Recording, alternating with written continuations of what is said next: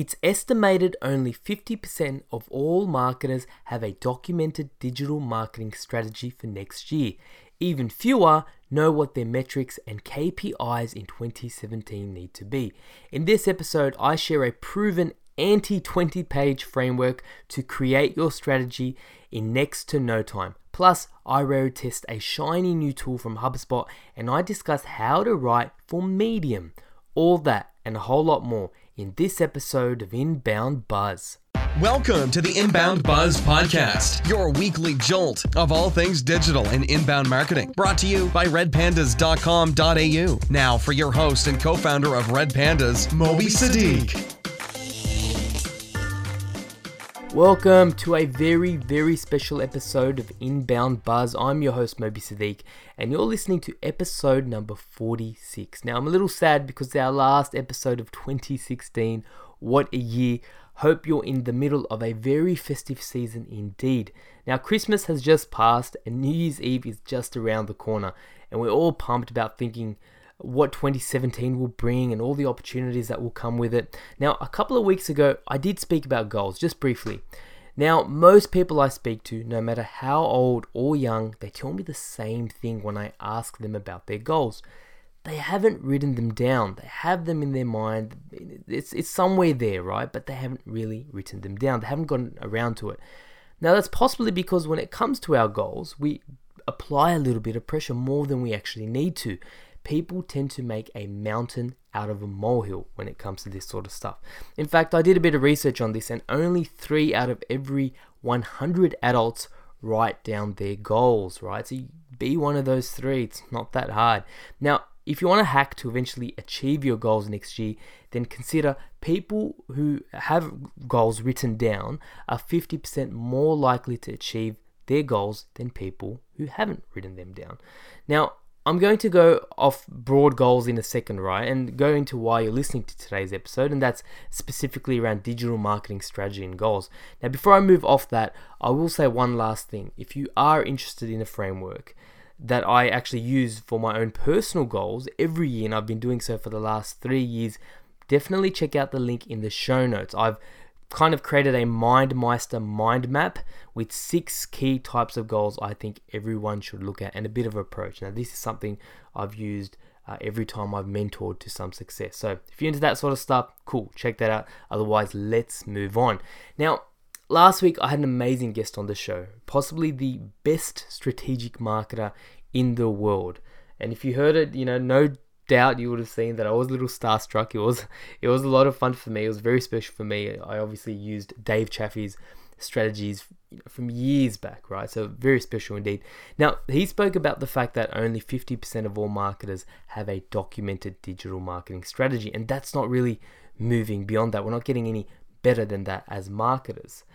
He also spoke about where digital marketing is heading, where we're going, what's going to be on the horizon, and some very, very, I think, in the whole noise of, oh, you need to do this, and you need to do this, and you need to do 300-400 other things. He gave us some very pragmatic advice around not chasing every single bloody shiny tactic you hear about on the internet. Don't stress and pressure yourself. Now, definitely check that out. Check out last week's episode. I'll put that in the show notes, and check out his own resources on smartinsights.com. He's definitely been a major influence on my own methodology. But what I wanted to share with you today is the way I actually create digital marketing strategies. So we spoke about, a lot about strategies, a lot about the tactics, but we didn't go into detail on what it should look like. That's what I want to do with you here. The problem with strategies is people think they need to be 20 pages, right? They've got to be 20 pages. You've got to consult all these stakeholders. And by the time you create them, they can pretty much go out of date. It can take months to do it the old-fashioned way. Now, I've developed what I call the Agile Digital Marketing Strategy template. It's essentially a strategy in 2 to 3 pages. It covers the best of what you already know if you've ever studied marketing or you've done a little bit of marketing in some degree or diploma. It looks at the stuff that's already been tried and tested, like a SWOT analysis, but also the latest, greatest tools as well, like the actual tools you need to do an online digital share and voice study. Now, this is a template of sorts, and it's taken me about 10 years to perfect this. And I've done so because the problems of not having a digital strategy are too ugly to ignore. So if you don't have a strategy, you're kind of just, you're blind leading the blind. Campaigns become poorly integrated and lack consistency. So if you've ever felt that yourself, whether you work in a marketing department or for an organization or for yourself, and you just feel these campaigns, they're just not connected. They're just poorly integrated and there isn't a real consistency basis there. The other big issue, and this is possibly the biggest issue, is if you haven't written a strategy, then chances are you're not going to have an ROI framework either. You haven't written a strategy, so you don't know what those metrics are.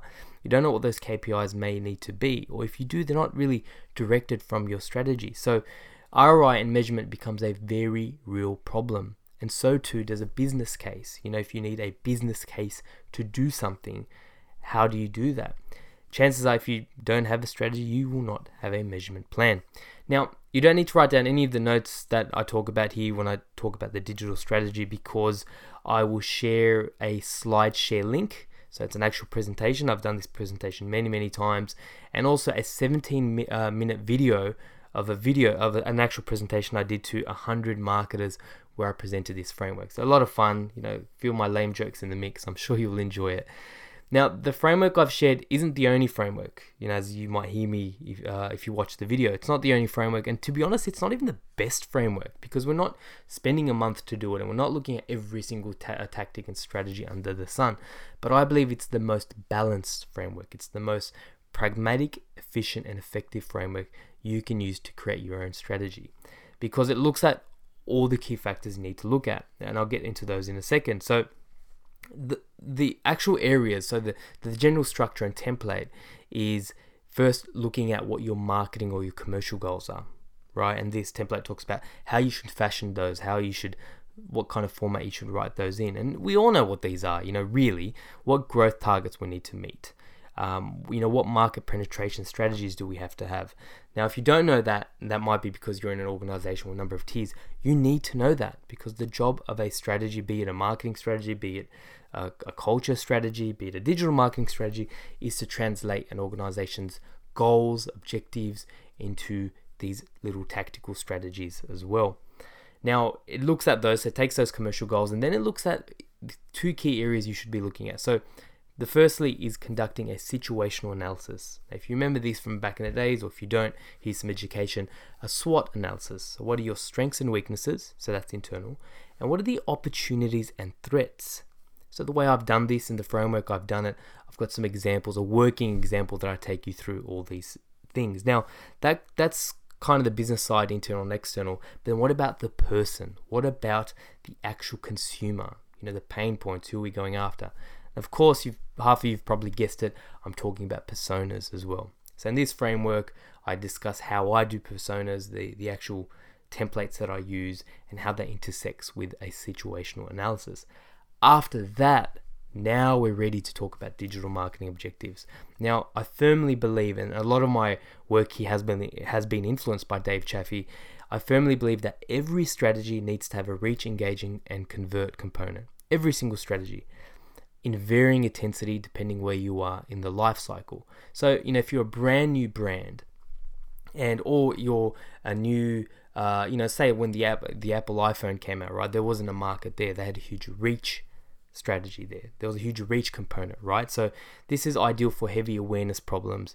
There's a lot of paid media here, and here we look at increasing your digital share of voice. And then you've got engage, right? So how do we engage with people? So email marketing comes into here. Nurturing your prospects comes into here. Engaging with them using live chat comes here too. And then you've got convert, right? So that pays our bills, pays my bills, pays your bills. And here we look at things like conversion rate optimization. How do we convert, firstly, what are the goals for CRO, but then how do we actually convert more people? How do we remarket and retarget them? So it's people who are already in your ecosystem. What do we do to increase that conversion? And a lot of these tactics here in convert will overlap. So for instance, live chat and resource downloads will also be in the engage side as well. So again, every strategy should have this component. And if your strategy does not, look at what you're doing. So for instance, a lot of the times I'll speak to clients and They're like, oh, what are some of your KPIs? And there might be leads there, but it could be something really basic like, traffic, we want to increase it by this much, and fans on social, we want to increase by that much. On its own, it's nothing, but it hasn't been linked to anything, right? There is no engage objective there. There is a convert objective, but it's also quite loose. So that's a great strategic framework for you that's literally been used by hundreds of people. And if you need any help with yours at all, honestly, or either, you might not have time or you like more expertise, definitely hit me up. You can get my details in the show notes.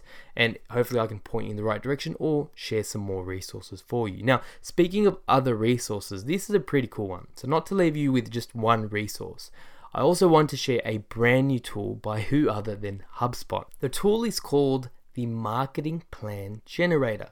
And essentially what it does, it asks you a series of questions, gets you to put in some of your objectives, your mission, and in the end it spits out a bit of a matrix for you. Now, I want to talk about this for two reasons. One, very obvious reason, this is what we're talking about in today's episode, the idea of creating a strategy, what it can do for you. But secondly, kind of peeling back the curtains a little bit and talking about why they did this. But onto the first reason first. Let's discuss the tool itself.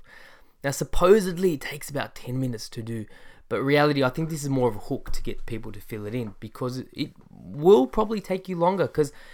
And the reason is because it's so good. It will force you to pick things like, what are your 3 goals? What are the 3 goals you want to pick? Right? And then for each goal, you can pick a metric. So for example, say it's an awareness thing, it will force you to pick, for instance, what that metric will be, whether it's visitors and also the goal. So what's the number you want to increase to, and the frequency. So you might say, okay, we want to increase by, 10,000 visitors, and we want to do that monthly. So not only does the tool force you to look at your most important initiatives, but this is cool. This is probably my favorite part of this. It also asks you to pick the ones that will distract you from achieving your goals this year. Like, how good is that? Like, pick 3 things that, although it might be important, they're going to distract you. You can do these later in Q3 or Q4. So I love it. Now, it's a great tool. It's a good tool. Like, if you haven't done anything like this before, it helps you, formulate what your mission is. But again, as a firm believer of strategy and value propositions, you don't just open up a tool and come up with a mission. You need to look at what your strengths are in an organization, or what your personas actually want, and then you can come up with a value proposition. I'm not a big fan of the word mission in itself, but it's a good tool nonetheless. The other thing I really like about the tool is when you go to your 3 objectives, right? So I've got one in the screenshots, you'll see in the show notes. I picked one for awareness, one was create content, and one was grow revenue. There was all these kind of metrics I could pick from. So there was like sales opportunities, shares, subscribers, support calls, ticket sales, time to close, and then some really cool ones like, visits, visit to lead conversion rate, visits from organic, visits from paid. So a great shopping list for you to think about, what are the types of metrics I should be even thinking about? What haven't I even considered? So I like that. The spit out though, and the what you get isn't really a marketing plan. You get a table, right? So you get my 12-month marketing plan, what your mission is, so the mission that you inputted, the strategy. So I simply just put more sales. Initiative 1, which was build brand awareness. 2 was create content. 3 was grow revenue. And then a few targets, and then also stretch goals as well. So if this is our goal, what's our stretch goal? So great, it's great for that, but it's not a strategy. It's not a marketing plan. A marketing plan has your objectives, which this has, but then it also has those tactics as well.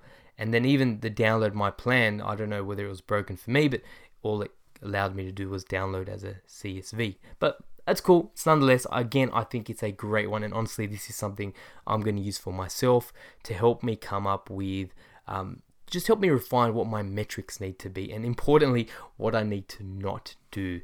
So 2 great resources for you there. Definitely check those out. Use them to help refine and hone in on what your digital marketing strategies for next year need to be. And don't be that other 50%. And look, if I'm honest, I think it's less than 50%, because the people who actually respond to these surveys are a little bit savvier anyway, right? Okay, let's move on to the final buzz, and that's how to write for Medium. Now, if you're a regular listener of the show, you'll know that Medium is definitely a hot, I almost said medium, I have to be careful here. Medium is definitely a hot channel at the moment. Now, what is Medium? Medium is an open blogging platform. It's a place where you can go to read or publish high quality stories or articles on the internet. And they do a great job at filtering a lot of spam and promoting to the network great content that is good, that people are actually enjoying. The thing is though, there is a special way to write for Medium. Just like there's a different and special way to write for Facebook versus LinkedIn versus Twitter. And I want to refer you guys to an article written by Janessa Lance, where she writes, funnily enough, on Medium on how to write for Medium. What she's essentially done is glean a number of lessons by analyzing the top performing stories on the channel. Now, she says if you figured out how to write in-depth article posts, or, posts that get great engagement, or, I often talk about the big 5 types of content, right? Articles that, or things people are looking for in decision-making mode, then that's not going to work on Medium. And I tend to agree, because the articles that I like and the articles that I feel do great on Medium feel like conversations more than articles. So Janessa shares some tips with us, and I wanted to unpack some of them here. The first one was tell stories, not how-tos. She says this works because people are not searching for information on a specific topic on Medium. They are browsing. And this reminds me of a term I heard recently, and I have no idea where I heard it from, but snackable content, right? Snackable content. So you don't really know what you're looking for, but you're looking for something that's entertaining and educating. So edutainment. And we do a lot of this already, right? If you're on Facebook and just searching through the news feed, or big one here is news.com.au. I find I'm just kind of looking for it. I don't even really know what I'm looking for. The other way, of course, to write stories as opposed to how-tos is write in the first person. And this is a great general tip, not only for Medium, but also for LinkedIn as well. It works really well there. She also talks about making a bold statement. So for example, this is some she shared: I don't really believe in work-life balance. Another one was, here is why your life still sucks. Now, as a side note, you might be thinking, because as I was reading through this article, I was like, who is Medium for? Like, if somebody was to ask me who is it for, how would I answer that?